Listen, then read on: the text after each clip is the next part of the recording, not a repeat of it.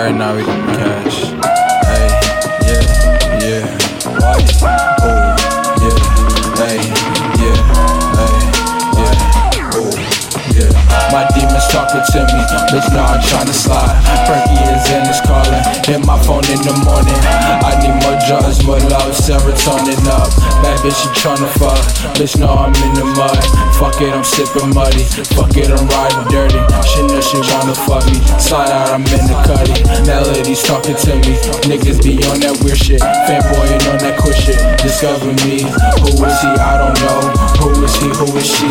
Make a weed, hit my phone when she horny. Dick it down to the sun up. My bitch, she suck my nut up. Talking about how she love me. She's been shot acting funny. Depression hitting me early. We smoke all in the morning. Hey, yeah, right now we do. We smoke all in the morning, man. Gang shit. Shit, we smoking right now.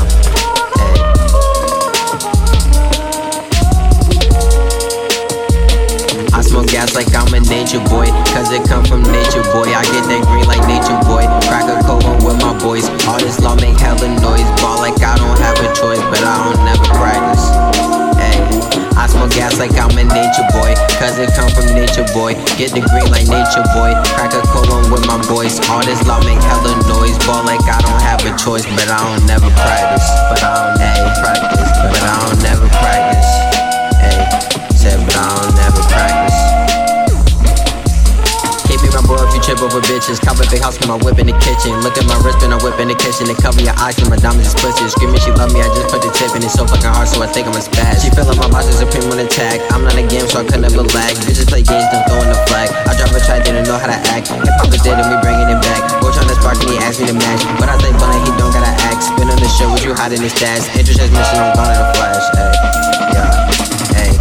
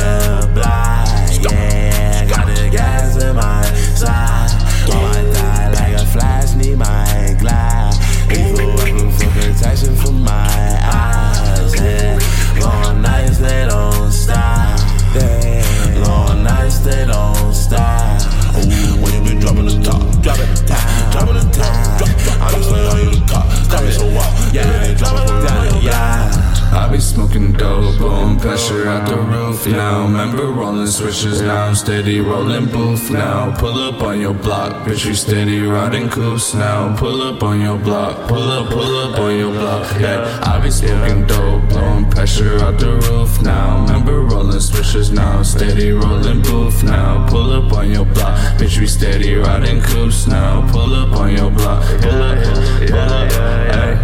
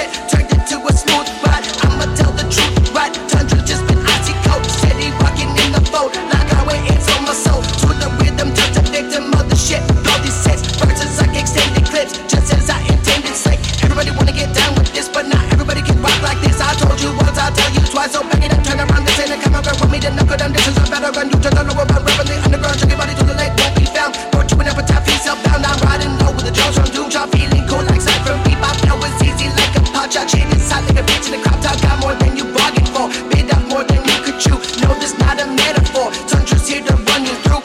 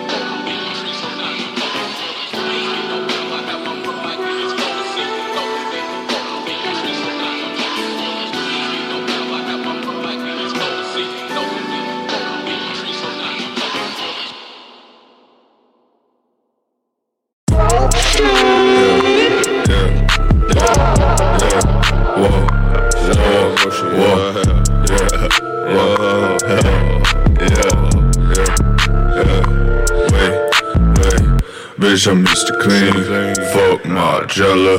Bitch is off the glass, like she's Cinderella. She just want the cash, cheese mozzarella. But I ain't got no fat up pockets, looking salmonella. Looking like I'm broke, think I need a lick. Tryna double up, so I copped a mid. Goofy hit my phone, like yo, who got the gas? Like I need a zone, served his ass and then I laughed. Yeah, yo, bitch a eater, take her home and feed her. Don't care how I treat her, she just wanna eat comida. Yeah, yo, bitch a eater, take her home and feed her. Don't care how I treat her, she just wanna eat comida. Bitch, I'm Mr. Clean, fuck Margiela. Bitch is off the glass, like she's Cinderella.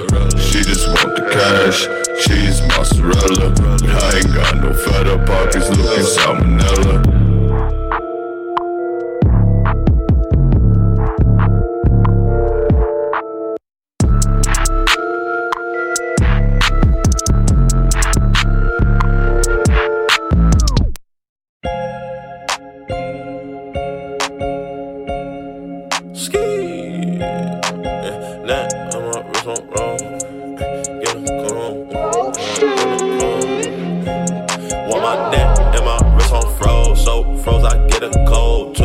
Identical, two hoes, both centerfolds. Y'all should know I don't get no fucks now. I'm on go till my wrist on bust down. Yeah, I hit up bro, that my bro. Riding around with the smoke and a pole. I can't go, y'all should know I don't get no fucks now. I'm on go till my wrist on bust down. Yeah, two hoes identical, two hoes my denture soul. You steady talking shit, oops, I just let it go. Used to smoke on extra, then I switched up to the vegetable. I got extra flows, I got extra hoes. I'm so extra, I shot extra for the medical. Booth pack is all I know, poop pack by the bowl. 2 A's to the face, chest taken by the blow. 2 Face, you a snake, seen it in the chronicle.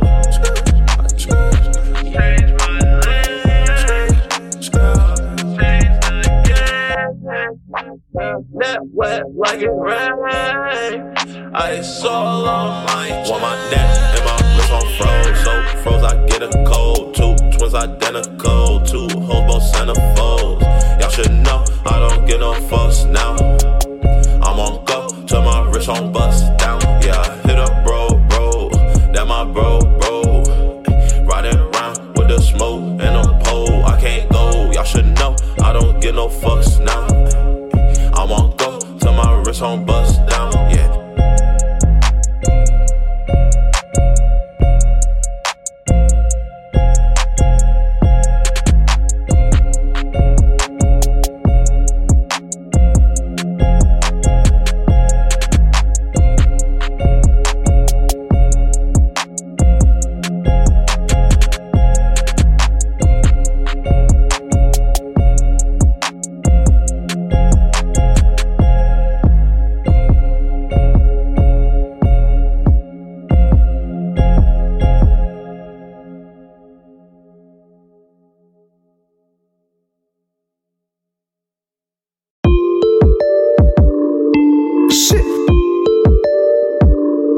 Shit.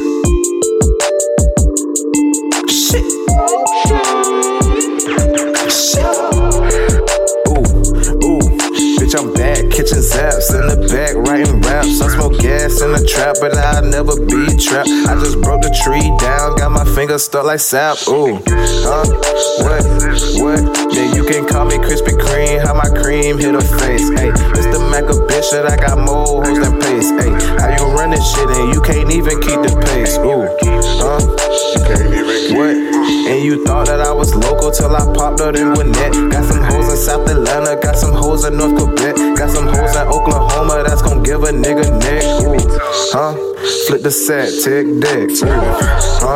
John Wall the way I flex. Ooh, hey, and your bitch, you wanna sex. Ooh, and your sister, yeah, she next. Ooh, Nike socks, cause I'm running to the chick. She got a Nike headband, cause her head give her checks. Hey, niggas think they thugs, but they really suspect. I done dropped 5 tapes and I ain't seen my best yet. Ooh, damn, shit. Ooh, shit, ayy, shit, ayy, shit, ayy, shit, ayy, ooh, OJ got the pad, he gon' toss it. Niggas tryna intercept, so I mossed them. Ayy, hot boy smoking gas, that's so often. Hit it once, it's gon' leave a nigga coughing. Ayy, niggas swear they on, so I off them. Put the Glock down, nigga, show your offense. Send some jets to run up in your pockets. And I'm so fly, she wanna jump up in my carpet. Ayy, OG got the bag, he gon' toss it. Niggas tryna intercept, so I mossed them. Ayy, hot boy smoking gas, that's so often. Hit it once, it's gon' leave a nigga coughing. Ayy, niggas swear they on, so I off them. Put the Glock down, nigga, show your offense. Ayy, send some jets to run up in your pockets. And I'm so fly, she wanna jump up in my carpet. Ooh.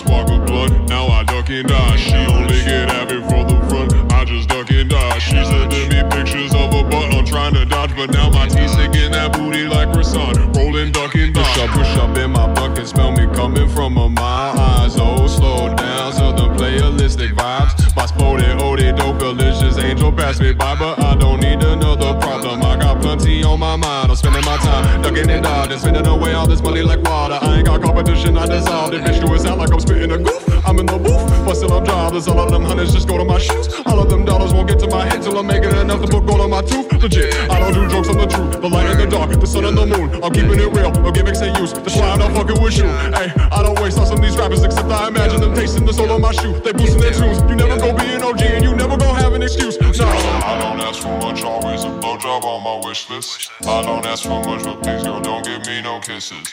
I ain't even giving you enough to play the victim. All these trifling ass bitches want to go from out my kingdom. I don't know a lot about what she want, but I know that booty bakery soft just like croissant. I'ma sink my teeth and make it clap, then toast the bun. She know that I like my splits with my coffee, so light it up. I don't know a lot about what she want, I don't know a lot, but I know that booty bakery soft just like croissant, like croissant. I'ma sink my teeth and I'ma sink my teeth and make it clap and toast the bun, toast the bun, toast the bun, yeah.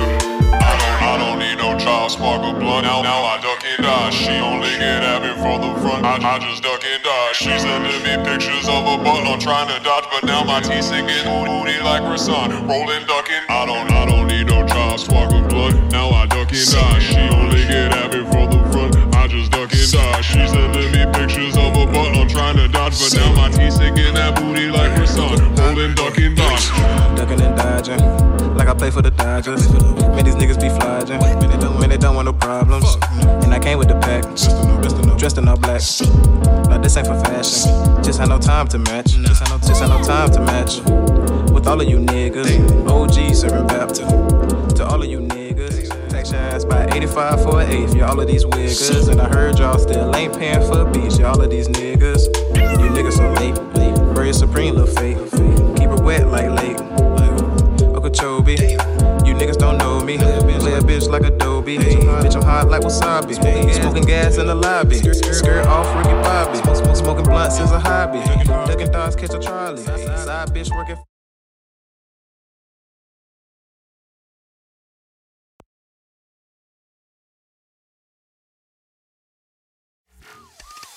Welcome to Thug Crowd Radio. Please listen to this important disclaimer in its entirety. All participants of this Thug Crowd Radio episode are characters.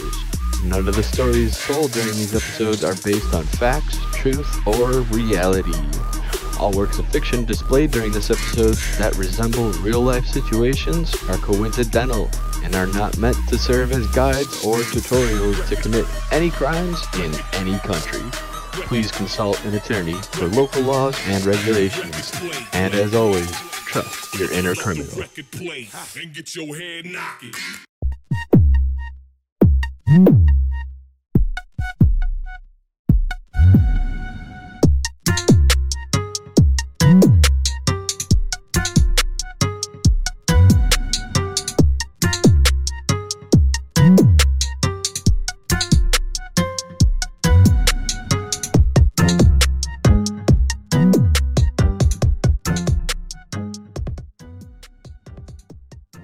Hey everybody, welcome to Thug Crowd Sunday Edition.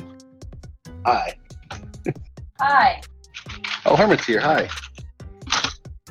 What up? Yo. Cisco Stew. Oh. Very nice. Yeah, it's we're doing another Sunday stream. Just let everybody kind of come on when they come on. We're just gonna have like I guess a normal sort of a relaxed conversation. Maybe expand a little bit on our theme from last week and talk a little bit about some people from 0x00 Sec, which some I believe are planning to come on. So we'll see what happens with them too.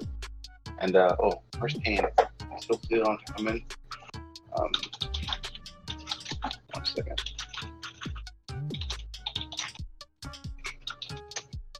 So yeah. How's everyone doing today on Sunday or Monday actually? It's the Australian InfoSec commute to work time. So a lot of people are going to be arriving at their desks in about an hour's time and starting their InfoSec weekend home. So now, I don't know. So you've been working this for a long time. So I guess how do you usually start out your week as an InfoSec professional? In bed. Making fun of it. Posting memes on Twitter. Yeah, I think Monday morning is generally kind of like, okay, let's see what happened on the weekend. Was there any incidents? Like, I normally check most of the mailing lists, like at least like read the headers, like the subject lines over the weekend, and then see if there's been anything that happened that was important. And try not to, get too deep first thing Monday morning. Wait until the coffee's kicked in before you actually start opening up any terminals. Really, anything other than the IRCs. Perpetually connected to. Yeah. No, I mean I don't know. It's weird. I feel like different people approach it all differently for Monday's things, but it's good to see or interesting to see people's different work habits because.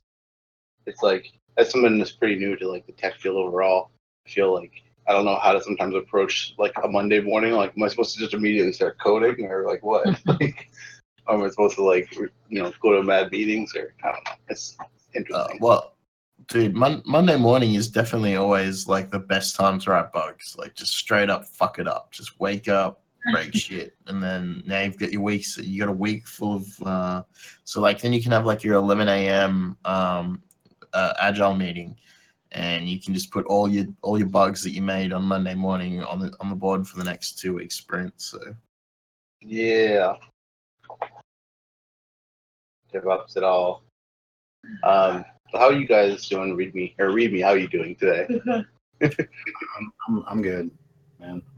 I remember Monday mornings when I was in like tech support kind of role, they were just the worst. You know, it was just the worst thing Monday morning because everyone had been sending emails over the weekend, and there's this like list, prioritize like what fire to put out first. Yeah, exactly. It's no fun. But I've been messing with my drone all day.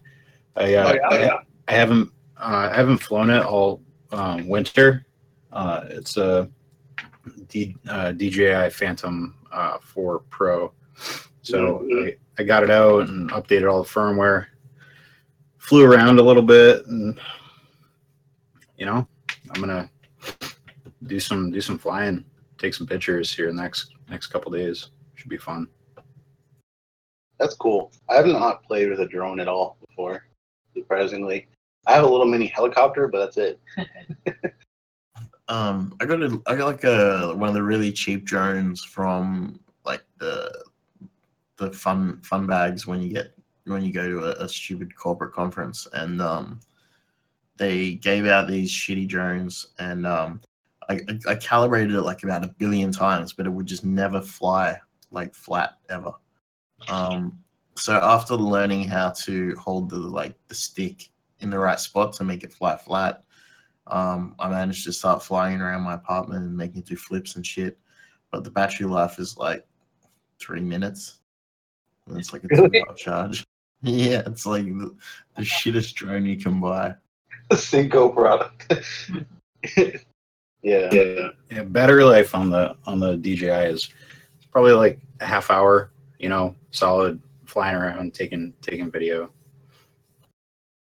Yeah, we have one that we take away with us, and it goes pretty hard. But I don't know. Is there a legal height limit that you guys can? I don't know what it is in the States. Yeah, so it's 400 feet maximum. Is like that's pretty much standard, and you have to be aware of the airspace in your area. I've got these in America. You can buy these FAA sectional maps that are they'll show a big chunk of the country and show you all the different restrictions on the airspace. So, as long as you keep it under 400 feet and you're aware, that you're in a place where you're allowed to fly, I mean, that's pretty much it. Yeah, for sure. There's it's funny. I was where I used to live in the city in my old apartment. There was some military training of some kind going on, and it was 2 buildings across from us where we could see the rooftop, and they were doing basically Black Hawks were coming in sort of I guess it was a early afternoon, mid-afternoon, and like 4 guys would like lapel out of the fucking Black Hawk onto the roof of the building, and then they would like, I don't know, get some more guys, come down, do it again. And they're doing it for quite a while, just training exercise shit. And it looked pretty funny. So I went out onto the balcony with like an Xbox controller, like pretend like I was controlling it, Yeah, waving at us and shit. It was like the best drone ever. Video games IRL.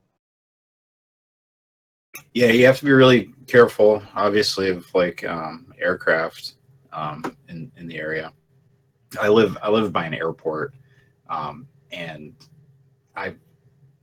it's pretty bad. Like I probably shouldn't ever really fly here, but I do,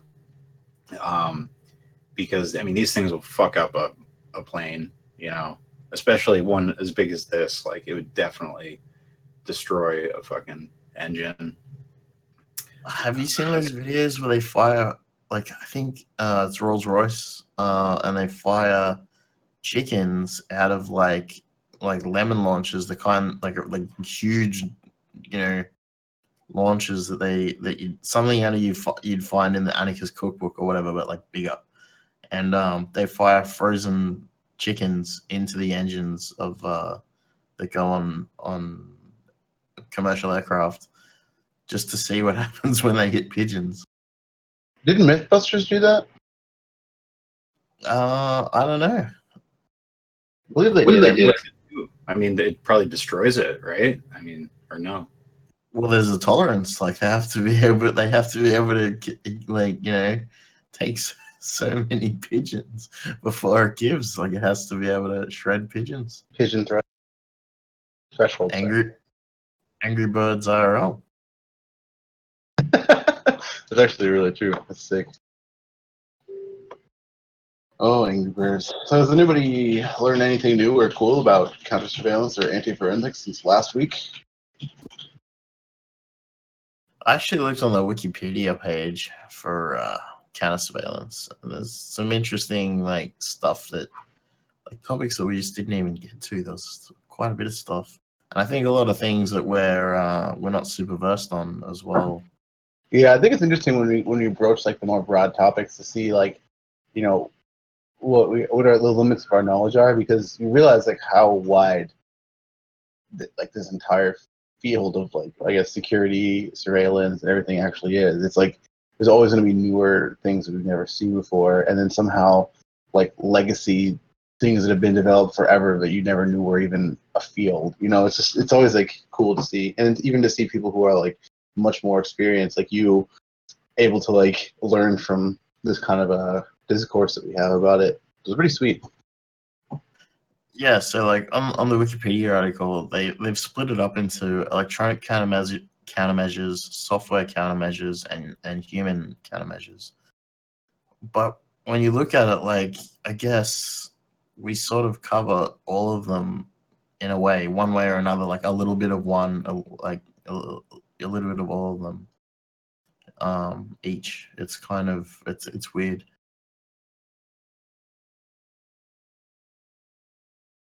It'd be nice to get someone on the show who's doing real threat intelligence, attribution and stuff. That would be, I'd definitely like to hear, some real high level, APT sort of strategy stuff. That'd be interesting. Yeah, I had some noob I was working on the weekend. Basically, it's a WordPress. I guess you'd have to call it malware. I mean, I'm not real big on the WordPress scene and haven't been for for a long time. But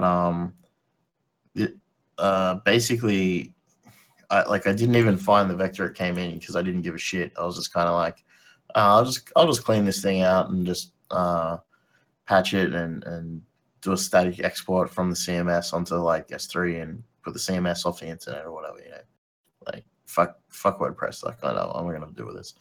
But once I actually got in and I found a dropper that was base 64 encoded PHP. Then I used a key that it got from somewhere, so I was able to pull that from logs, and then it basically just enumerated themes, plugins, all this shit, and just inserted itself everywhere. And then it had phone homes and stuff, and a couple of different ways as well. I was using a couple of different things, so if you disable remote, I can't remember what the PHP option is, but when you call file get contents, you can remove you can disable calling remote files and stuff like that, so that you're forced to use curl or whatever. And it had all these different methods. So if curl's not available, then try and use that, and if that's not available, try and use this, and all this kind of stuff. And then finished with the phone home. And I can't believe it's just so weird to me that somebody puts so much effort into like some like into WordPress malware. Like, what at that point? Why didn't they just root the box? Like, yeah, right. it just seemed like this whole it's like a whole userland persistence thing that's just adding its code everywhere, and it's like, oh my god, this is a real pain in the ass, and it doesn't achieve a great deal either. Over engineered for no reason. Yeah, I love that. Hermit just found something that I just put up into the stream thing. I think it's always so funny. Just big fails of OPSEC here, which is just somebody's image source, and then just this file. It's like a file like directive. It just Like on their computer. yeah, it's this guy. His like full name, and then desktop, and just logo.png. Just but it's from a phishing page. yeah, okay. And also, it's clearly a fake name because it has Michael spelled wrong. So it's like it's just Oh, like yeah. the truest, like lowest form of this. Michiel. So Yeah, funny. I don't know. People get really lazy with their phishing pages, I guess.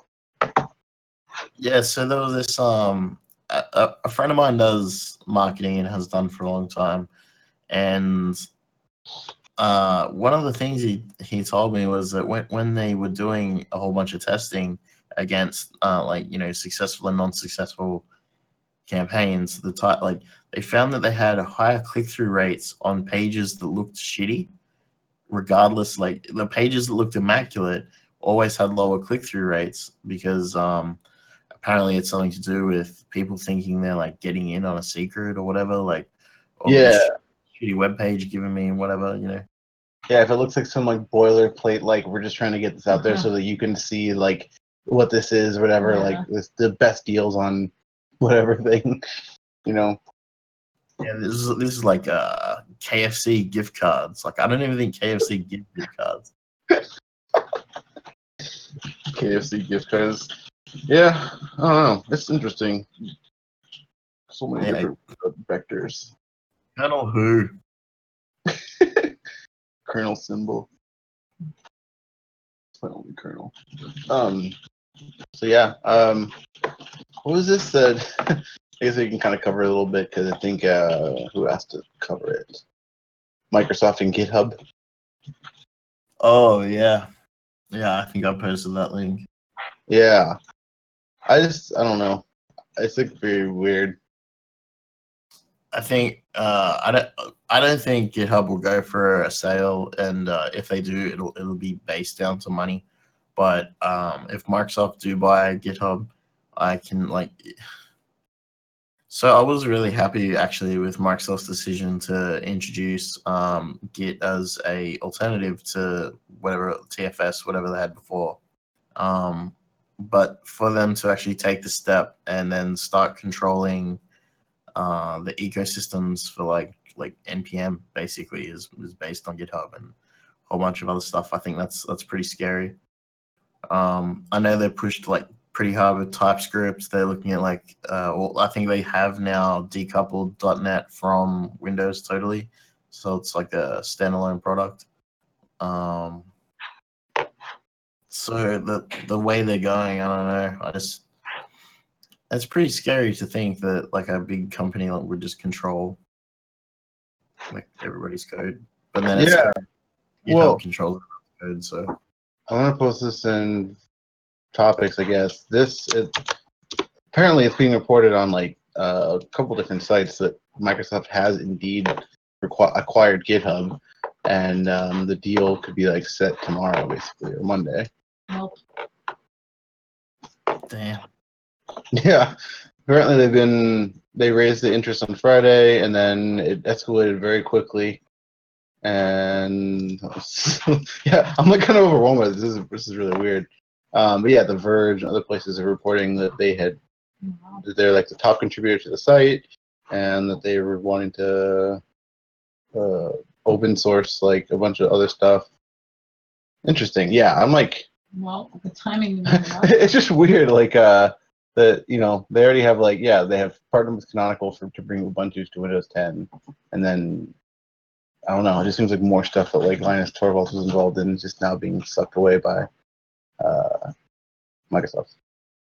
Yeah, I definitely think like have you guys played with GitHub Enterprise at all? Like for like being a part of like a corporate team and stuff. No, like have you run like GitHub Enterprise? Oh, I have not. I've been a part of corporate GitHub, but I've just mainly run regular GitHub or me a Git server. So like you download an OVA, right? So an open virtualization format. Yep. And you import it into your VM of choice, like VMware or whatever, and when you run it, then you run through the standard setup. Then you need a key, and then that key basically is the unlocks however many users that you've paid for and all that kind of shit. I think there's phone homes. I'm pretty sure there's phone homes anyway. But the way that they encrypt their Ruby is with this Ruby library and that they've written themselves, and the key to the decryption like hasn't changed for ages, but it's something like, this is a really long key that we know that you will recover, so we're not going to change. Like, you know, the keys, like, GitHub know very well people are going to like get it, reverse it, and make and crack GitHub Enterprise, but they're sort of like, you know, they're kind of good about it. They're like, you know, we know this is going to happen, so then they just put that, you know, that kind of knowledge in the key just for lols. Interesting. Yeah, I can't remember exactly what it was, but yeah. So there was like a shared object that was loaded by Ruby last time I looked, like a couple of times ago that I looked at it, and then it looks like they've now compiled that into the version of Ruby, I think, that it runs, because I couldn't find that file on the file system, but I didn't look very hard either, so I don't think you see that kind of you know, like that kind of candid sort of thing happen within Microsoft. It's not like a Microsoft culture kind of thing. That's, you can tell it's more that open source land type stuff. Yeah, absolutely. No, so what was Microsoft's you know, alternative for you know, source control? Yeah, source control. I don't know. So they have Team Foundation Server, I think it was called, which in recent versions of Visual Studio, those also has the ability to use Git. So they've been pushing Git for a while over their own product, just because I think that's what I guess, like, as a dev, that's what I want. Yeah, I mean, most of the projects they might even be pulling from are going to be already on GitHub anyway. So if like they're trying to maintain their own repo, why would you have a different technology when, like, say, some version of Ruby or Python or anything is already on Git? I feel though that the way that Visual Studio lays out like your like Visual C, like C# projects and shit like that, like sucks.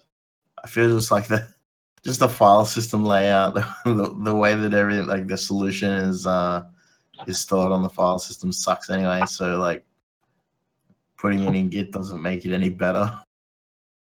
Yeah, I really do not like Visual Studio at all. I've never liked it. Yeah, you have to like help people debug all the time. It's like, yeah, it's definitely like one of those like overcomplicated things, and just, I don't know. I think as far as a bloated, bloatware, dirty IDE goes, it's probably pretty good. But I don't use IDEs, so like I think every IDE is kind of bloat, right? Yeah. The only one I've ever really used just for convenience was like the Arduino one, realistically. Oh man, the Arduino IDE is so terrible. Like, yeah. But then setting up like AVR Dude and all the other tools are sometimes annoying too. If you're just trying to get something done, you forget like to compile in certain drivers or whatever you need. Like, it's just annoying. But yeah. You need like some like obscure header that you just can't find. You're like, fuck it. Yeah. No, I tried to set up the Arduino try to set up AVR Dude and some other stuff on Arch Linux. I messed it up so bad that I like just gave up on it and then just used the IDE. Yeah, it depends the size of your project. Like, I've got a couple of projects that are just using the IDE to compile. Like, I'll edit the files by hand, like in my editor, and then just compile using and upload using the or upload Flash using the IDE. Mhm. But I had one project that imported embed TLS, which is Polar SSL, like cross compiling for Arduino, like an ARM Arduino. Yeah. And that, like, doing that in the IDE was like pulling teeth. Like it was way easier to like go get all the shit, make a makefile, like Mhm. do the real computer. Yeah, absolutely. No, I've had to do it a couple times with AVR Dude, but it's usually like I'll just throw something quick and dirty onto the IDE. But yeah, it's definitely weird though. There's a lot of people who've only ever really used those before, and then when you have to like do something open source, and it's the same struggles that we have if we're trying to do something in an IDE. And it's like, oh yeah, open up Visual Studio, do this thing, import this thing, go to this sub menu. Like it's the same thing, just learning the more visual aspect of it than the just creating a makefile or linker script. There's been a few times that I've had to literally just reinstall it because I don't know how horribly I fucked up the Arduino setup before. It's great. It definitely gets pretty bad sometimes. I've definitely messed it up quite a bit. Yeah, definitely. Is the background noise around here completely obnoxious to the point I should just not talk? Oh no, you're fine. You're totally fine. Sweet. Yay, technology. I can hear the kids, but that's cool, man. No, Yeah, it's I'm at a pool with like 800 kids, so yeah. Coming at you live. I'll keep But muted, yeah. but yeah. Do you usually, MG, do you usually use the Arduino IDE to program like your HID stuff? Yeah. Primarily, I do that. The only times I've delved outside of that with like Micronucleus and their subtools is when I'm trying to modify the bootloader of the chip. Yeah. But yeah, primarily when I'm just pushing code, it's all through the IDE. Mm-hmm. Yeah, that's what I typically stick to. I know that Decoded is like a big fan of using all the command line tools and very custom environment for flashing Atmel and AVR chips, AVR chips. But it's definitely, I don't know. It's sometimes it's like really overcomplicated. Yeah, absolutely. But yeah, I think if you're fucking around with an Arduino, just trying to get some LEDs to blink, or maybe like check you want to check the voltage of a pin or do something simple, like that's totally fine. But it's once you start doing like the more complex shit, you go, okay, this is like not gonna cut it. I wish I had have not used the IDE from the start. Yeah, because then somebody could backpedal and like actually create something completely different from scratch again. Yeah. Do you have some good examples of projects where the IDE just doesn't cut it? Kind of give myself some examples and anybody listening. Well, when I was trying to help out Decoded with some stuff for this LED thing, he was having an issue with basically like just importing like other headers for compiling stuff. That's in the Arduino library that was like, it was some like really esoteric like file that defined like vectors, and it was just like this really like, I remember trying to like figure out how to load it properly, and then it kept saying like the symbol's already like defined, and just like, because like the IDE comes with a bunch of preloaded stuff that it expects to find in your code, and so if you modify or deviate it, try to define other stuff that's not in that, it might mess it up, and then you get confused because the compiler error is like so esoteric that you're like, I don't even know where to look to figure this out. Yeah, like a lot of the headers are just, you just like include serial, whatever, and it's like, it's not the headers that you're used to, it's the headers that Arduino tell you to use, that you're like looking at, random, like one of the like boards that I bought my girlfriend to play with was a 16 by 16 LED matrix, but by 4. And then like the way that you had to write the digital pins to turn like the LEDs on and off, and then if you wanted to like create it like frames so that you could make animations, like, it was just this super convoluted way that I didn't get like until I read the code like 400 times from the example. And then I was like, oh, okay, so like each 16 by 16, and then you have like or so it was 8 by 8, I can't remember, whatever it was. But then you had to like flip the bits, but then you had to clear the whole thing and rewrite it like every time, like to create the new frame. So like you'd sleep, like if you didn't handle the sleep properly, it was just super weird. But then in comparison to that, like with the Arduino Duo, I wanted to use the interrupt for when there's enough entropy on the true random number generator, and doing that in the Arduino IDE was like that doesn't work. It didn't work at all. It just never got caught. Like, yeah, it would obviously be generating enough entropy, and nothing happened. That's interesting.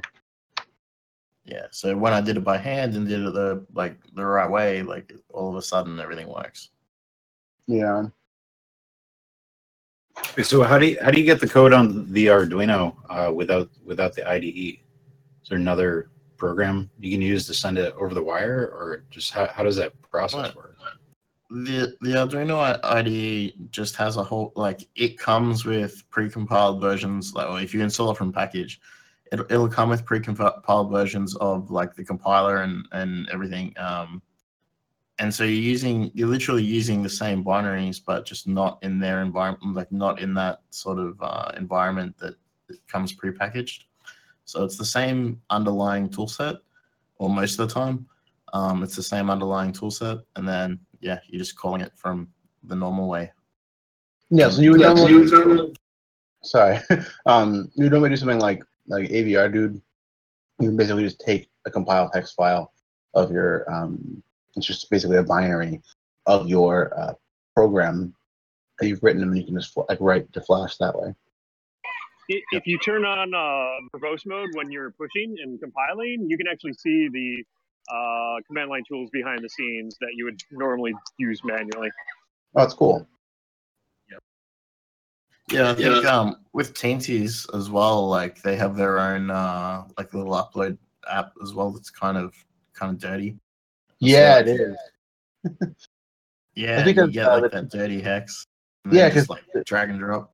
Yeah, because the Teensy itself is a ARM chip. It's like an ARM Cortex like M0, I believe, and it's just emulating AVR, like AVR opcodes, and mapping them to like function or routines that are in ARM. And so that's like what's really annoying. I didn't know that at first, and then I realized that it was when I was first learning to program my Teensy, and then I realized that like it kind of limits you in a way, because then you are always going to spend your time in the overhead of emulating AVR rather than just using straight ARM, which is a little bit easier, I guess, if you want to like actually use the full range of things you could do for the chip, like, you know, instead of having to have a bunch of extra overhead and cycles wasted. Yeah, I think with the stuff I used to dump NAND with, which so Norway is the package, like as in capital NOR way, and it contains Norway, NANDway, and SPI way, and then that's a firmware for Teensy, along with some Python scripts, and then you have your like clip or whatever, your breadboard, your way to connect it up to a NAND on chip. So like an external NAND that's still soldered to another, like, you know, to another device. So I use like the Uniclip for, there was like the extension of the pin. So like the 360 clip and the Wii clip and stuff like that, they only had like 8 pins, I think, populated, but the Uniclip has like 48 pins populated. And then so you figure, like, you check the data sheet, you like wire it up, blah blah blah, flash your Teensy with an actual image. Then you have to run it. You have to cut a trace and either solder a regulator on there, or you have to just run it from an external 3.3 volt power supply. And then, you can go a little bit higher, like somewhere between 3 and 5, but not with outside the limits of the NAND. And then, or the NOR, or like whatever you're dumping. And then, yeah, like, so that's a project that actually uses that chip, I guess, as opposed to just the standard like example type stuff that does AVR emulation. Yeah. Man, you guys go really deep on these chips. I'm realizing now how shallow I've gone on a lot of this stuff, and just barely made it certain ways. Obviously, it's because you guys actually know how to code it, and I don't. So. Well, I mean, yeah. When it comes down to it, when I first really actually started learning how AVR chips work, how the differences in different firmwares and the differences in the actual different chips, like I guess the difference between like total number of or like amount of flash or actual like hertz for processing speed, and like trying to make stuff like, I think it's because I did a lot of audio things, and so trying to do audio stuff, you have to take all that into consideration when you're doing like waveform modulation. And so I was able to learn about that, and I realized too, I'm like, holy shit, there's so much about these different chips that there's so much to them. And then you go on the forums, and people are like, of course, yeah, you have to write to port blah blah blah blah through this way, and like learning how I guess like data itself is sent out to the different pins is pretty interesting. Like writing to registers, like binary values and how that changes. And so yeah, I don't know. It goes really deep. Definitely could go a lot deeper, and it's but it is cool though once you start looking at it from that perspective, and how it makes coding make more sense, because you say, oh yeah, this thing will need this certain parameter or this vector initialized, and then from there you can kind of make smarter decisions and understand where older code might fall short. Like, I'm embarrassed to ever post any of my older Arduino code. Like, it's like such a nightmare. Oh, dude, I'm embarrassed to post any of my code. Like, so the MG, I'm like really bad with chips. It's only the things like the problems I've run into trying to do things is like where my knowledge stems from. Like, I'm not a ComSci kind of guy at all. Like, I'm a Google man. Yeah, exactly. Like, but then again with the stuff you're saying about music, I'm doing music after computers, so now like, oh yeah, hey, that's like this is similar to this other thing that I learned like ages ago. I know about frequencies and whatever because of the time that we did this telephone shit, and well, hang on a minute, it's like similar processing type stuff.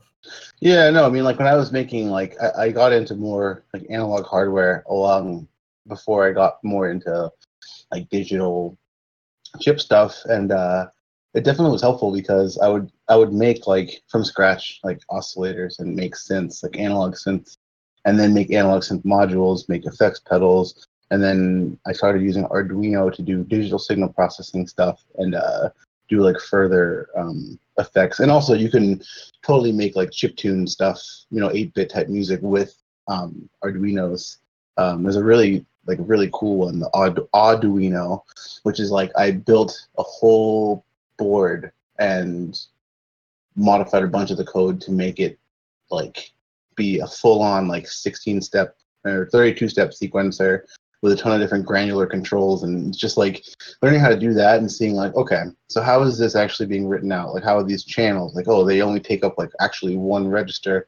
This is all binary data that's being written as like to the speaker, but you can start to see like from the analog audio perspective and then the digital perspective and see how they actually merge. It's like really cool. I started to learn a little bit of AVR assembly for that, and it's like interesting when you see like how you initialize like the registers that you want to actually use for output, and then how you write to them and how that writing affects the signal output that's going out. And it's the same thing as like you could apply that to any sort of data, like whether it be the lowest hardware level of like the network stack, seeing how that actually goes when you're doing something like over like Ethernet with Arduino libraries and things too. So it's pretty sick. It's funny, like. Sorry, MG, go ahead. No, go ahead. I had a transitionary topic for you. I was just gonna say that, like, it goes to show that the merit in the demo scene, like a lot of VX guys who came from the demo scene and stuff like that, like trying to fit like 20 minutes of audio and video into 4 kilobytes or whatever is like pretty hardcore. And then the guys who are making chiptunes and stuff. So they're understanding, like, because they were doing it for fun, trying to make, entertainment, they learn all this crazy shit. And then they're like, oh, look, I can apply this to, like, write really sweet viruses that fit inside your bootloader. Exactly. That's literally, like, where a lot of the stuff came from is, like, people, like, have known, I guess, that I'm interested in, like, low-level stuff. But it's all literally because of that. It's because of, like, learning, like, how audio and visual stuff work, and then making really tiny stuff because you have to on like when you could only afford like an 18 mega like 328 or less, and then what can you actually do with that? It's interesting because you guys it seems like I kind of take a different approach, or at least a different history, where I know a lot of the fundamentals, whether it's music or the electrical stuff, and eventually I get to a point where I realize there's potential to like automate something. This isn't quite the best example, but for instance, it would be great. Man, it was like 10 years ago. I was thinking about how you could take samples and what if you could trigger them off of an algorithm like Fibonacci code, right? You get some really cool sound effects out of it. I think BT actually went on to make that cool Fibonacci-based glitching technique. But anyway, that's an example of it. And I look at it and I'm like, oh crap, that's going to be really hard.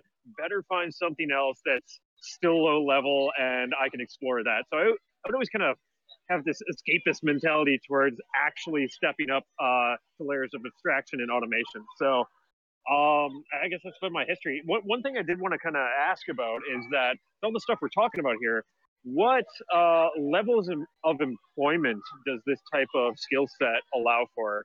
At least just screwing around with Atmel chips and Arduino, stuff like that. Obviously, once you get much deeper, or depends what level we're talking about here, but higher skill level, you can certainly become employed doing things like writing viruses that go deep into a chip. But just at the raw Arduino and Atmel skill level, does that translate in any way to an employable skill set? Absolutely. So actually, that's one of the things that I think is really cool. My current job that I have now, I was able to take a look at ARM firmware and be able to help with some of the challenges that I've had to deal with before, with exactly what I was saying earlier, compiling with open source tools. Being able to say, oh, I know how linker scripts work, or oh, I know how binary images are actually organized, especially like ELF binaries, or like saying those kind of things. If you have played with those lower level things, like say binaries, making the tiniest binaries possible, or making the tiniest code possible to fit onto a Atmel chip or AVR chip or ARM chip, being able to take all those things and make them smaller, make them more efficient, have less overhead, and have less dependence on proprietary software is definitely a skill set that is used for people who do professional firmware development and who do professional IoT stuff. So if you are somebody who is interested in doing, actual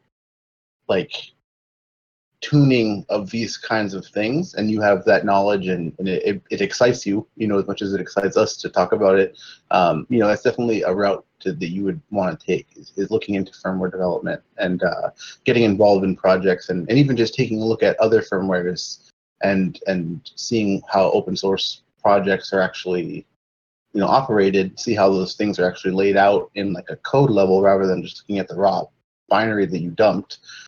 It's all good.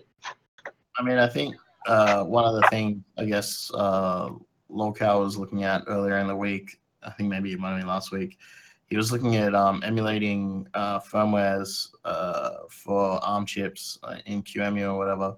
So downloading firmwares for routers and stuff and looking for binaries to exploit.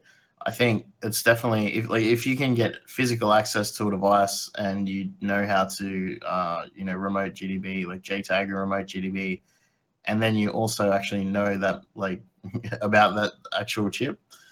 So like the Atmel, what are they called? Like STM32s, like I've used a bit as well. The STM32 series, what if you find a buffer overflow on that, you're not going because they're very likely, it's not it doesn't have the protection when you've got IoT stuff, have the protections you have on a Linux distro. So being able to understand how do I actually harness this bug, and I can't make there's no file, there's no syscalls and shit that I have here. I have to just do stuff myself.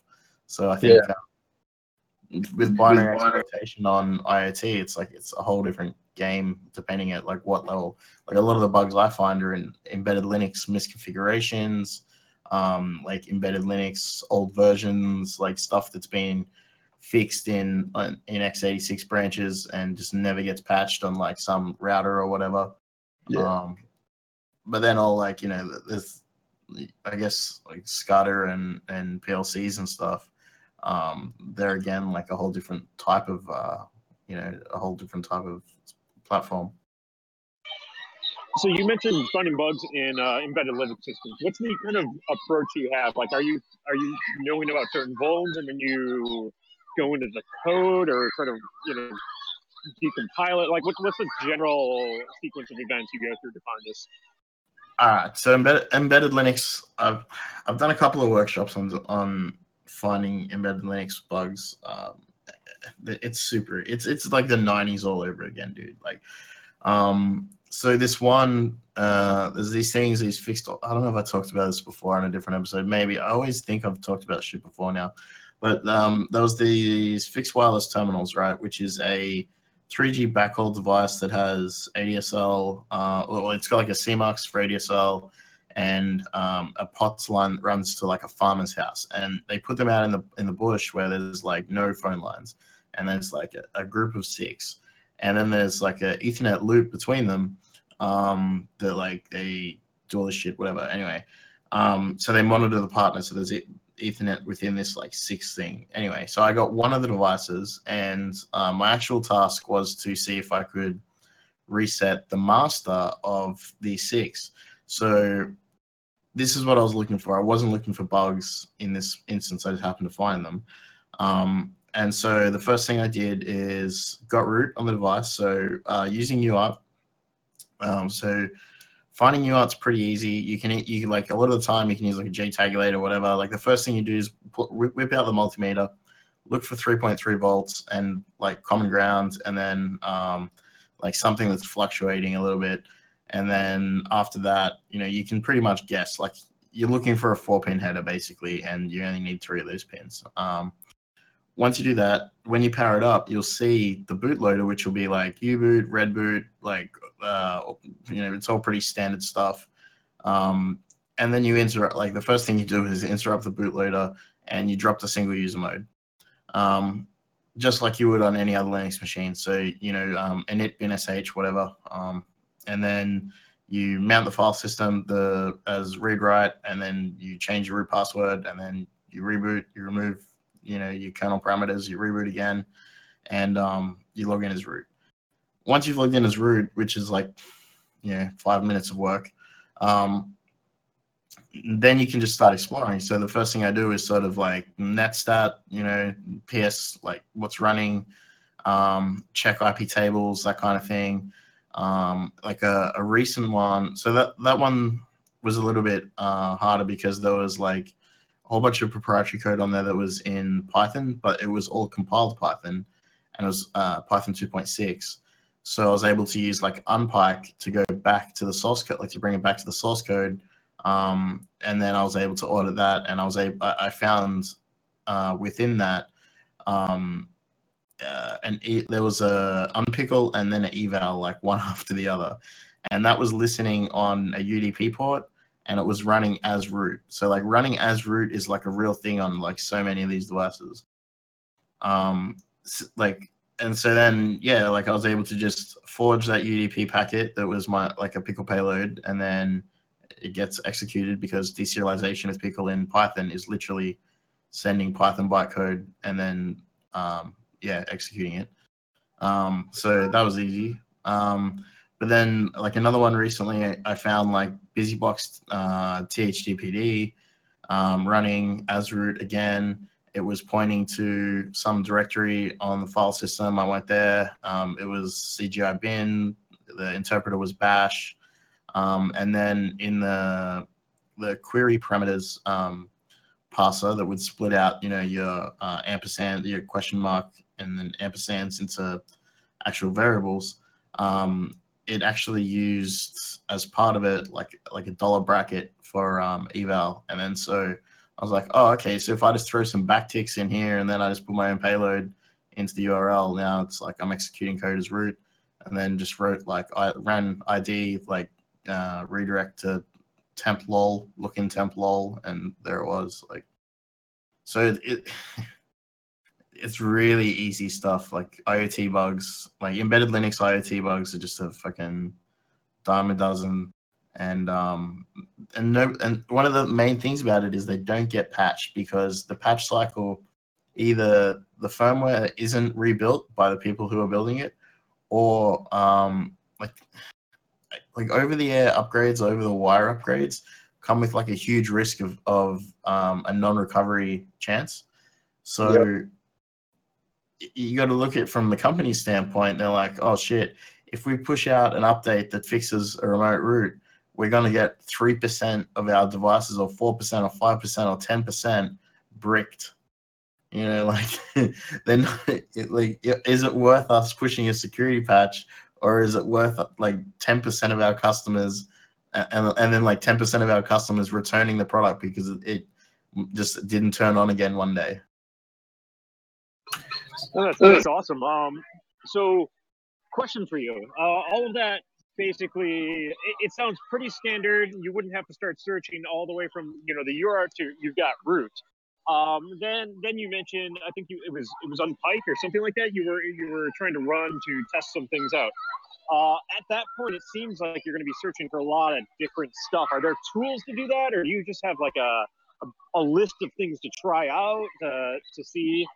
I guess that's an interesting area to kind of explore a bit.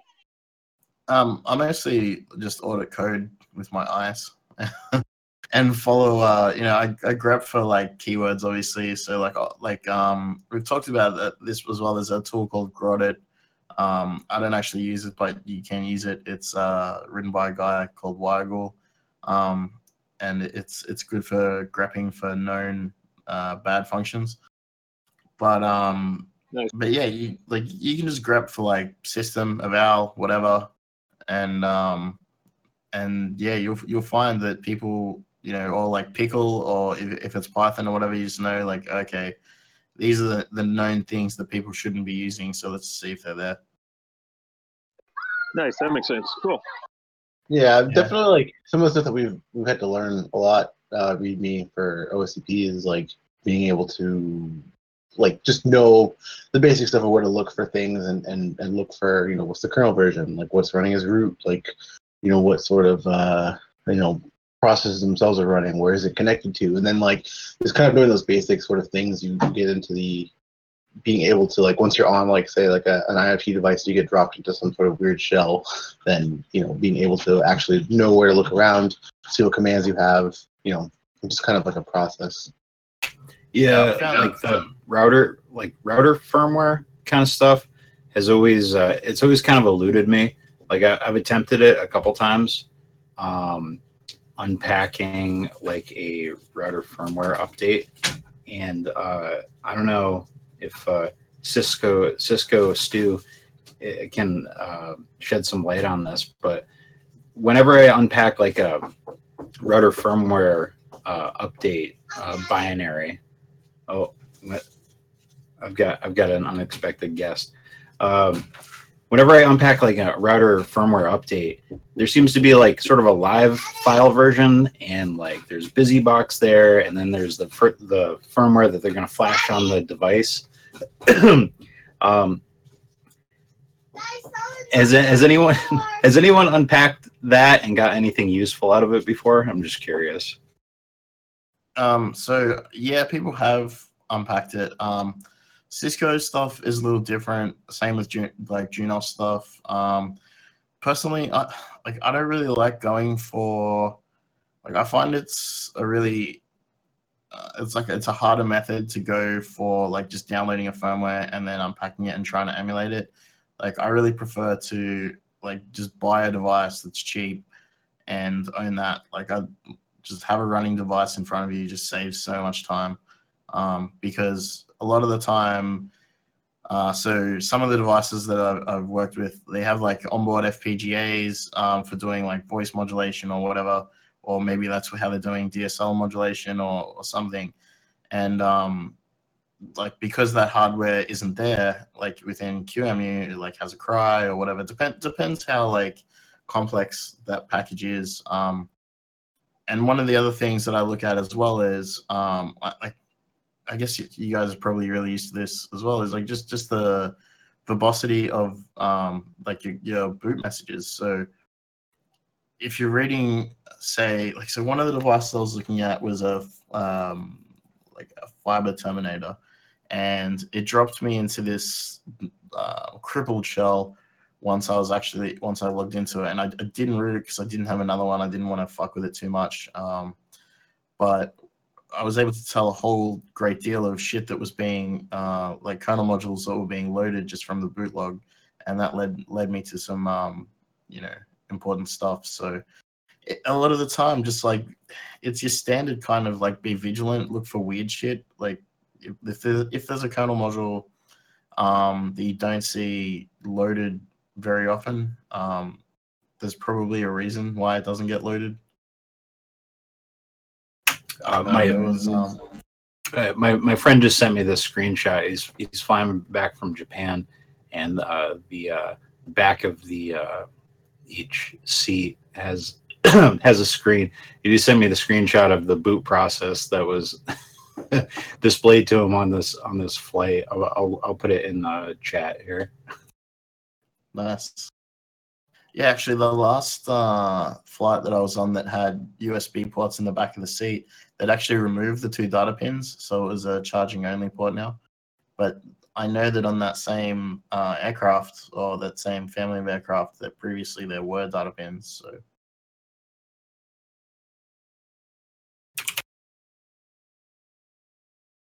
yeah, I just threw it in voiceless voice here. It's funny.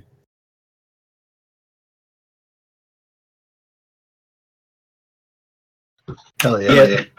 So I've tried that a couple times, looking for bugs in firmware updates. It's fun, like I found some, not necessarily useful, but it was interesting to like crack the password of not like a hard-coded password in the device, but like a hard-coded password in that live system that flashes the firmware. And it was pretty. It was the company who was, making the software that they used to flash these things, and it was just like the name of the company and some numbers and stuff. So there's definitely stuff in there, but that QEMU emulation stuff, I feel like that's what's holding me back. I've never been able to do it, like emulate a router hardware, to actually run this firmware on before. Yeah, it's I think Lorcat was saying it was removed from the latest the cross-platform QEMU was removed from the latest Ubuntu distro as well. So he had to go install Arch or something because it just wasn't there, which is annoying, I guess. But yeah, like it's definitely like definitely much easier. Like if you have the device sitting in front of you and you've got JTAG on it as well, like you can use hardware breakpoints. You can do all kinds of other shit you can't normally do. Like once you pause it, like you can actually just look at registers like straight away wherever you are, attached to different running sections or whatever. So, which I guess is more handy when you're looking at like looking for like exploiting binaries on those devices as well, especially if it might work. Like you might get it to work in an emulator, but at the end of the day, it's still an emulator. And like if you look at ARM, for example, there's like so many like revisions of ARM. Like a lot of these people like these days is kind of like, oh yeah, it's an ARM chip, but it's like, it's like, is it ARM V7 or V7H or like V9 or like what? Like they're all different. It's just the same like umbrella. Yeah. Hi, not Pike. I never said hi to you before when you came on. You can hear us. Yep, I am here, dealing with a real life emergency right now. If Oh. you could help, I would appreciate it. Oh. Wait, what? So, hacker for Damaged Dolphin. He actually lives in Hawaii. He said some life-ending stuff on Twitter and just went completely dark on all the platforms. So I'm just kind of hoping if anyone actually knows him in real life, please contact him, or if you know where they live, see if you can get local law enforcement for Hawaii to actually go do a welfare check for him. Who is this again? It goes by the Twitter handle Damaged Dolphin. He's a hacker for out of Hawaii. Yeah, he just said some life-ending stuff, and we need someone to check on him or ask questions, see how he's doing. Oh, thanks for that. Yeah, I posted the Twitter and Voiceless Voice. If you can spread that, I would appreciate it. Thanks, guys. Okay, thank you.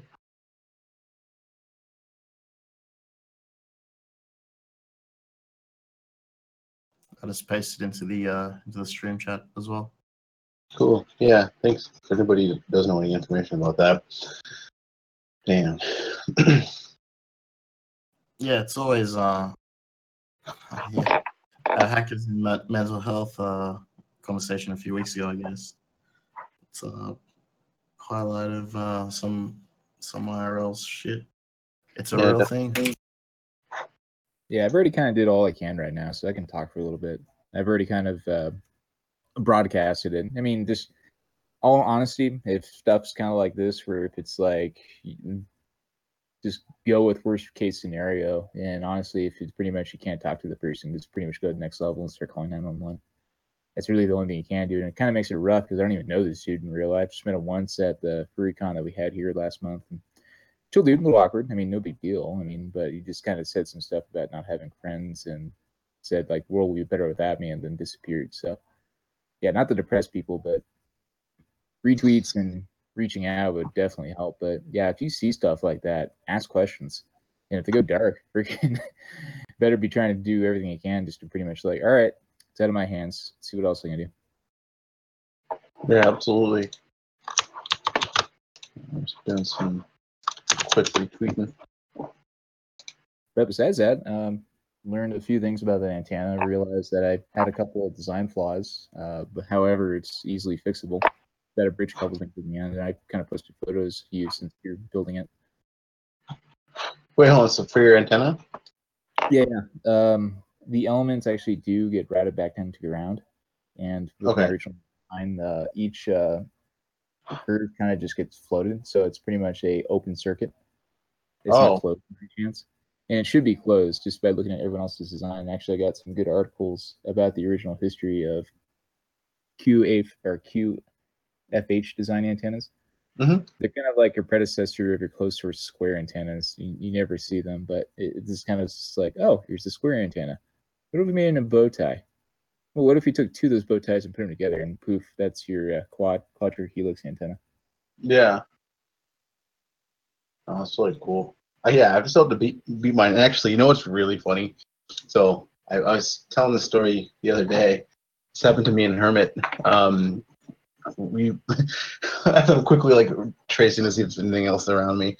So, okay, 2 days ago, Friday night, we came home, went on a nice little date. It was nice, had a fun, nice evening. We come home, putting food away, and Hermit just looks at the ground and says, like, there's a huge spider. And like for me, I'm like, I don't like spiders, but this was like usually I'll just like get rid of them, put them outside, or kill them if they're like really weird. This one was the biggest spider that I've ever seen in my life, and it was like fast, and it jumped. And we basically spent like an hour and a half trying to get it out of the house or kill it. But we couldn't. Like it was like on my main power brick where like my router and like my computer is like plugged into, and so there's like no way to like just straight like kill it and smash that and have spider gunk all over my my cables. Spiders good luck, man. Just let them live. But so this one here, we weren't sure if this was poisonous or not because it was very, very big and it looked like a poisonous spider that we looked up on our phones real quick. But so anyways, this spider was like, all right, what can I like sacrifice if I have to like, if it comes at me and tries to bite me or something. And it was on the piece of mail that you sent me, Pike, that had the antenna in it, and I'm like, don't take it hostage. Like it was like literally like on top of it. Like I was afraid it was gonna like crawl in or something. It was really, really, it was huge. It was a very, very big spider. And like I just remember like that it was on the little antenna in a mailer underneath my desk, just like chilling. After I tried to catch it and put it under a Tupperware container, but it ran away so quickly that it hid behind on the mail, and so it was just like it was a nightmare. Maybe it was sent to retrieve the antenna. Yes, it was a sleeper agent. I mean, big spider, probably like a wolf spider, maybe. I don't know. It was very fast. It jumped. It was brown. It had a huge body. It wasn't like anything I've ever seen before. Dude, it's so funny when you guys talk about spiders. You can tell us all about spiders, huh? They have health bars. Dude, I was like putting the bins out one night at my parents' house, and there's like a floodlight that comes on outside, and I'm putting the bins out, and I see this fucking spider, and it was about as big as my hand, right? I didn't really think about it. I didn't have proper shoes on. I had like flip flops, like thongs or whatever, like not a thong, like like we call flip flops thongs. I wasn't wearing a G-string, but maybe I was.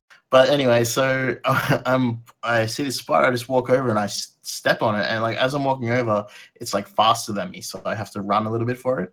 And then when I stand on it, it feels like I'm standing on a fucking steak or some shit.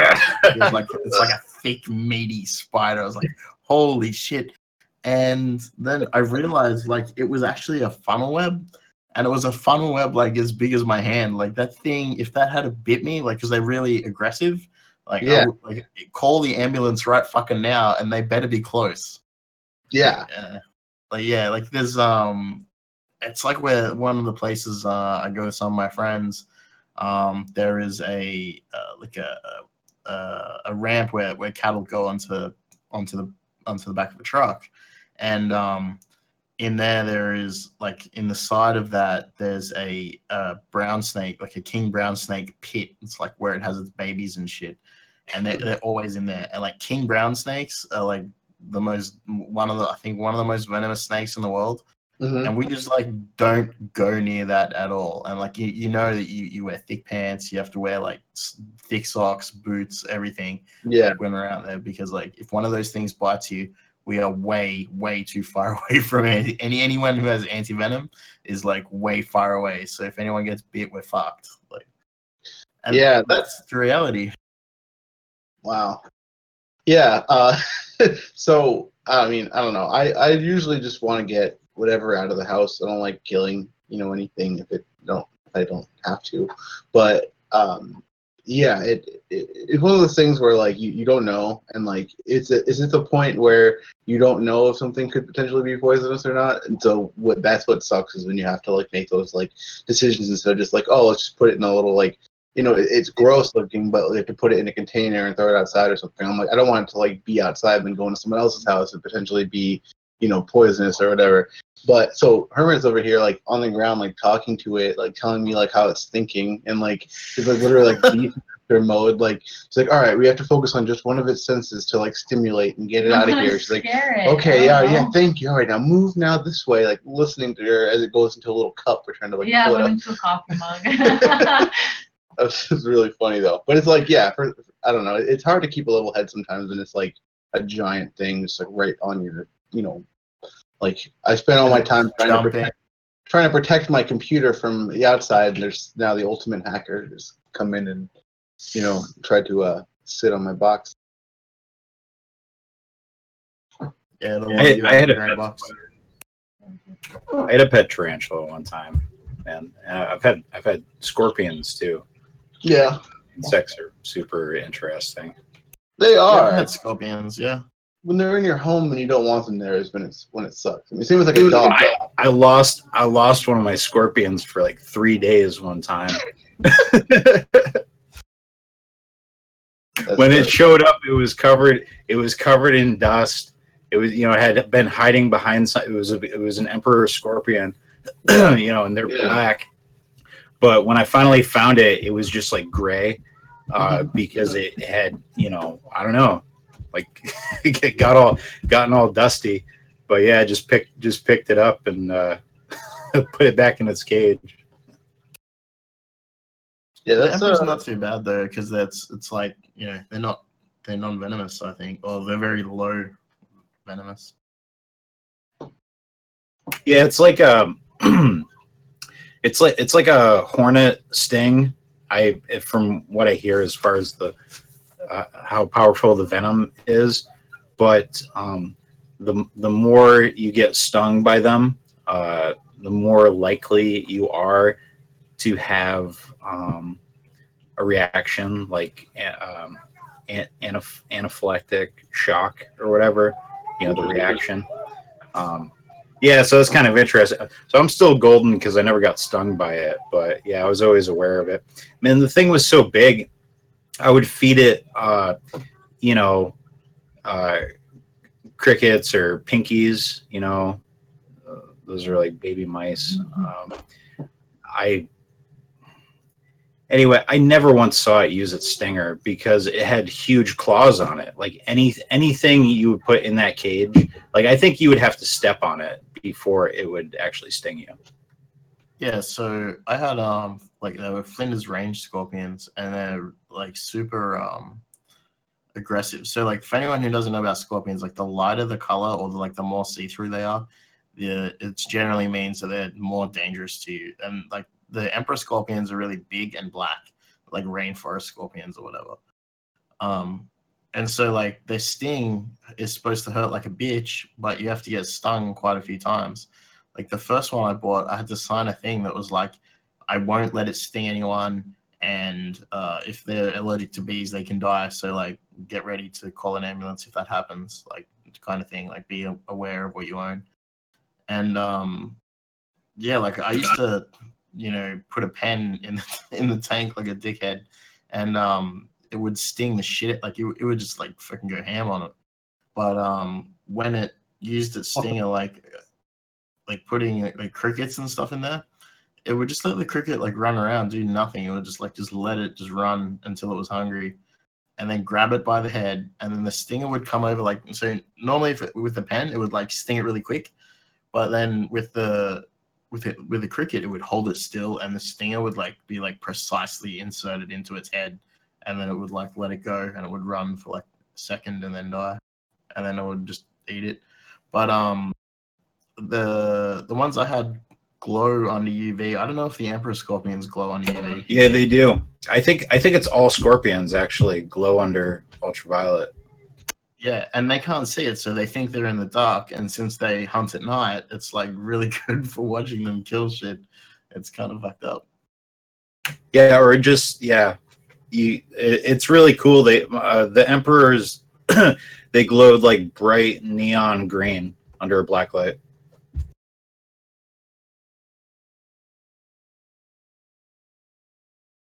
I work outdoors every day, so I kind of see this stuff all the time. I got bitten by like a wolf spider a little while ago on my hand, and not too big of a deal. I mean, it's kind of turned into pretty much a little quarter-sized swollen spot, but it heals up just nicely. No, I don't know. Not too worried about even getting bitten by spiders. I mean, a black widow, that's going to hurt like crazy, but you'll be fine. Yeah, I mean, it just sucks when like you have like I don't know, it's kind of like a night ruining kind of thing when it's jumping around in your desk. And it's in too your late wire. at night to get help from anybody. Like you can't even really like ask anybody to recognize it or anything. Yeah, or like go to the store and like be able to like get anything that will properly able to deal with it. Because the other thing that sucks too is we recently moved to this place, so it's like hard to be like we don't have all the tools that we normally have. Like in like a fully functioning house, I guess, to deal with stuff like this. We're like, wait, what do we use to like get out of the house? Like, what do we use to like, like a travel coffee mug or something. Yeah, we're trying to find something, but we'll make some IoT solution soon. We'll regroup. You have to. I mean, black widows are really only deadly to like young children and like old people. I had a pet black widow there for a little bit. If it were to bite you, be fine for the most part. A brown recluse, on the other hand, that venom is gonna cause necrosis. It's gonna make your skin rot. So that's what we thought this one was because of its markings and the way that it did stuff. But I don't know. I don't know enough about poisonous spiders because I haven't somehow delved to that part of Wikipedia yet. But yeah, it was one of those things we weren't sure what it could possibly be, and just to be safe, we had to deal with it appropriately. Which appropriately was use a vacuum and throw the vacuum away. We had to drag the vacuum. It literally felt like a horror movie. We were like sweating because it was so humid out, so dark, just dragging this thing like, see you in hell, and just throw it into the dumpster. Yeah, but we need to get a new vacuum. If anybody knows any good recommendations, let us know, please. I got one of those Dyson like stand-up vacs, and like those things suck. Man, they suck like a whore. Yeah, they're really good. We were playing with some Dysons they have a really funny Dyson like really extra long tablet. Remember the extra long tablet in the store? No. The one that was like rooted. Yes. The background of There's this really funny display for Dyson stuff with this like tablet that was like twice as long as like a normal tablet and like twice the size, and it just was running some weird older version of Android rooted with like a little control panel for Dyson stuff. It's pretty cool. We actually need to have the Thug Crowd page needs to have a big logo on it so that I don't know. Do you guys, when you're walking around a store or something, just see like in a store they just have like a tablet or a touchscreen that's just a fucking desktop with like a full screen browser? Yeah. Like all the time, I just like escape that shit. Like I just walking past escape and just go to a different URL. Like, that's what Hermit does. Like every time we go anywhere, it's literally like I'll like turn around and she'll just be on like a price scanner somewhere and just like on Internet Explorer like somehow. Yeah. There's like the gestures on Windows 7 and shit. You're just like, look, on screen keyboard. Oh, okay, I win.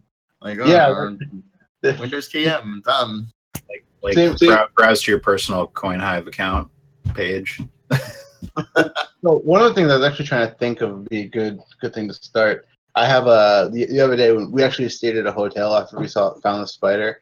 We downloaded, which is like kind of just the more we were talking about it, the more we seem like wicked huge worms. Because we're talking about like these giant funnel web spiders and stuff.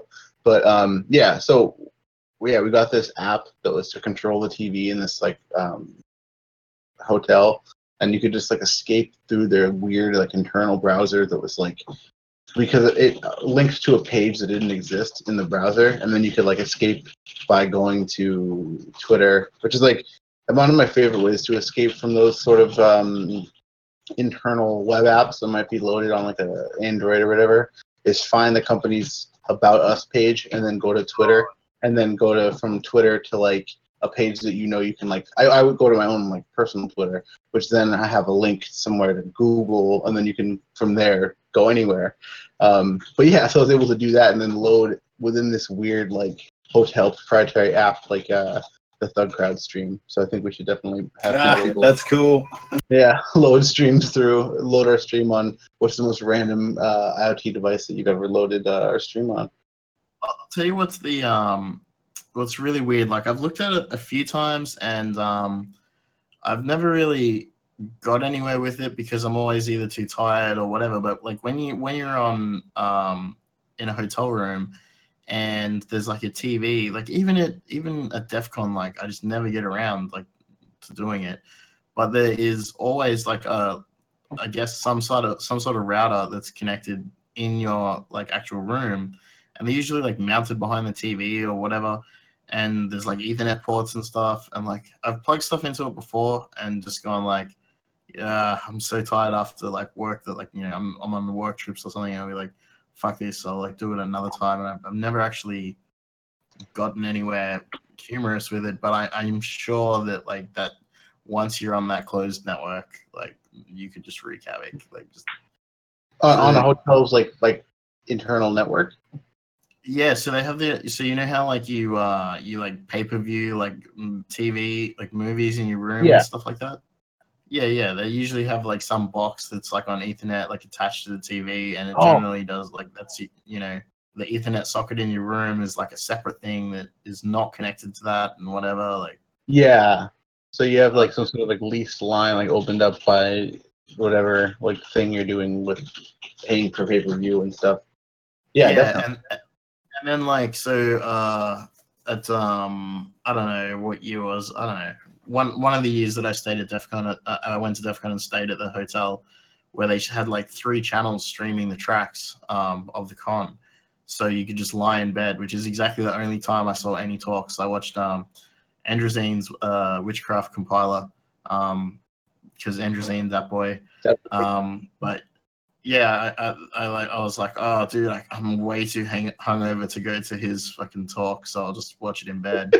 That's probably the most like I've ever watched a DEF CON talk. So, like at DEF CON. Yeah.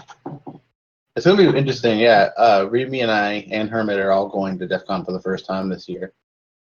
Oh man, just drop your expectations right now. Just whatever you think it's gonna be, like fucking drop. Like, MG knows. I've just grown up watching the DEF CON talks on YouTube for like however long they've been on YouTube, and I don't know. I've been excited to go and just see how it goes. But now at this point, I've made a bunch of friends that are going to be there, so I feel like it's going to be more like that instead of like actually absorbing any meaningful information. Well, it's the good bros part. in Vegas. Yeah, exactly. I mean, all the videos go up, a few months later, except for Sky Talks, because that's unrecorded. So I'd say prioritize those if you want to see any. But otherwise, man, Hallway Con is it's where it's at. All the people that show up. Absolutely. Yeah, definitely. I would say, like, dude, it's just the fact there's so many people in Vegas. Like, I hate Vegas being like, it's so overcrowded and like tacky and shit. But it's like there's been some really crazy crossovers with DEF CON, because last year it was Star Trek Las Vegas was on the same week as DEF CON, right? So if that wasn't fucking geeky enough, there's like people dressed up with like blue Andorian paint fucking walking around, Klingon heads and shit. I was like, Yeah. What the fuck's going on? And then like another year there was like a sex worker convention, and so there was like all these like sex workers showing up at like the hacker parties and shit. Yeah. And it was like, why are there all these like women at these parties? Like what year was that? Ryan. Oh man, that might have been DEF CON like 19 or something. I don't know. Oh, okay. But yeah. But you like definitely like I saw this documentary. It's called Hackers in Wonderland, and I saw it. It's from I think 2000, the year 2000, 2001. It's like a British documentary, and they mention like DEF CON as like the hacker mecca or whatever. And I was like, holy shit, like I have to go, like, because I was a mad skid at the time, obviously. And I was like, I have to go to this, like, oh my God. So from the time I was a mad skid to the time I actually went, I was like, so fucking disappointed. I was like, I waited all this time, like, to come to this con, and the only good thing was getting drunk with all these people, like, you know? I mean, yeah, all the meta stuff I definitely think is going to be the most interesting aspect of it. But it is cool, though, because, I mean, I don't know. I've like, it's being the age that I am and having like not been in like the actual tech field and never had enough money to actually go. It's definitely something I'm like, oh, cool, finally get to, and like I can actually like contribute something to the discourse generally. Exactly. That was my thing. Like I've been wanting to go to DEF CON since I don't know, it's probably DEF CON 10 or 11, early 2000s, but never could afford to go. Just watch the shit on YouTube, right? And I think it was DEF CON 21. That was the first time I was somewhere, and my work said they fucking pay for it, so that's when I went. It was way later. DEF CON had changed, and then it was all right, kind of cool being around a lot of like-minded people. But I was just kind of doing the thing where you bounce around, you're solo, you go to the talks, and you're solo. And then I saw Sky Talks schedule, Whitey Crackers listed there. I'm like, holy shit, man! Like, I've known this guy online for like a decade, I'm gonna go there. And Yeah. he was presenting about some Bitcoin stuff. Shrem was presenting remotely because of his ankle monitor via some telepresence bot. And then ever since then, hooked up with them, went out to hallway con or offsite con or hotel room con, and it was a lot of fun. So I was basically the short story here is I was in the exact same position. So. MJ, were you with us last year when the guy took us to a closed strip club? Yeah, that was the McAfee party, I believe. No. I didn't go to the McAfee party. I'm so fucking cut that I didn't. I really should have gone, but no. So last year we were somewhere and we wanted to go back to the strip. We were like, all right, this party's over. Let's go back to the strip. So we got in this stretch Hummer. Well, not a Hummer, it was Escalade or something. I don't know. It was a big group of us. And it was me and Whitey Cracker and Naffy and whoever else was in the gang. And that's why I thought you might have been there. But anyway, I think maybe Shell. I can't remember. Anyway, so we said to the driver, we're like, take us back to the strip, to any casino, the first casino on the strip. And he's like, all right, do you want to go to a strip club? And we're like, no, do not take us to a strip club. Take us to a casino on the strip. And he's like, okay, no problem. So he drives us off the strip to a strip club that is closed. And we're like, what the fuck? The lights aren't even on. This place is fucking closed. This isn't on the strip. Take us. He's like, that's $30. We're like, fuck your $30. Yeah, exactly. Take us back to the strip right fucking now. And he's like, all right. So he because me and Naffy, being Australians, just swearing and shit. I guess it was a bit, he was getting worried. So we all pile back in. He drives us back, and he drops us off at the corner of Bally's or Paris and something, right? Just there. And then we get out, and he's like, "Yo, that's not enough tip." And I just told him, dude, I was so drunk. I turned around, I was just like, not enough fucking tip. Fuck you. You drove, just started going off at this guy in the street, and then just yelled at him and turned around and walked off, and he stopped complaining. So it was pretty. Nice. Yeah, but that was we were so mad. We were just like, why didn't you just take? We would have paid you fucking money if you drove us back where we wanted to go. Oh, damn. No, I definitely missed out on that. Yeah, dude, it was yeah. I like it. Well, it's gonna be sick regardless. I'm glad to finally also meet most of you guys in person too, which is cool. Yeah, that'll be great. Be able to trade stuff, stickers. Probably make some stickers for the crowd. Yes. Maybe I don't know if you want to let that K out of the bag yet, but those stickers should be we can put them in some pretty low places. Oh yeah, absolutely. Now I want to know. I'll type it to you. Yeah. I suppose I need to get some more blue pills free. Put Kevin back stickers. Those went over well. Stickers are awesome. Dude, yeah, we actually I was handing them out everywhere, and the response is generally the same as long as people know the history of it. Yeah. But we went over to this is at B-Sides SF a month ago. Then we kind of semi-crashed the RSA party, Malware Tech and that whole crew. Started handing them out there, and people were posing with the cameras and specifically seeking me out to get more of them. It was a little uncomfortable.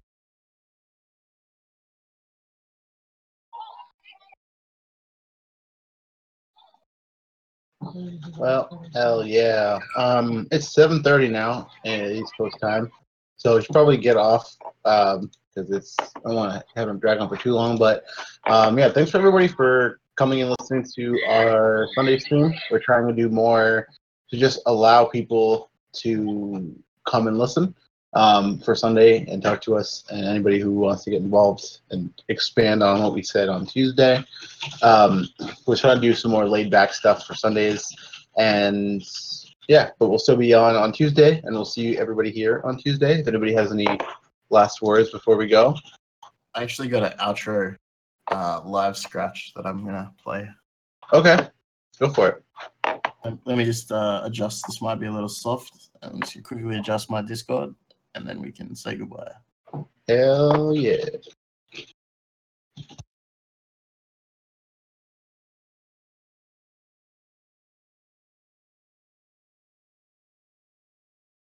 Let me just adjust the.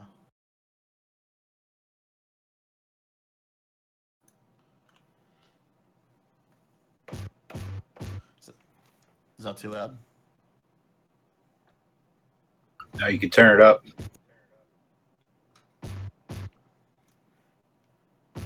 Turn it up from that? Yep. Yeah.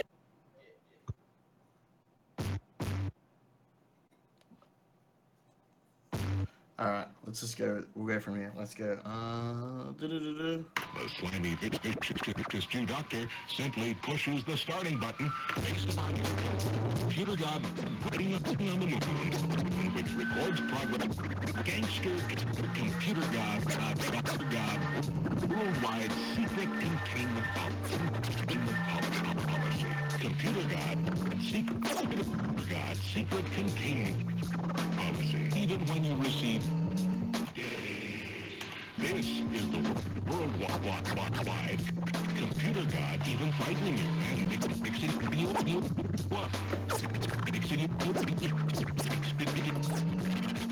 you up. And the usual, don't worry about it. For your setbacks, mistakes, even when you receive deadly injury. Yo. That was sick. I like that. Yeah, that was sick. Hell yeah. All right, well, thanks, everybody. We will be back on Tuesday.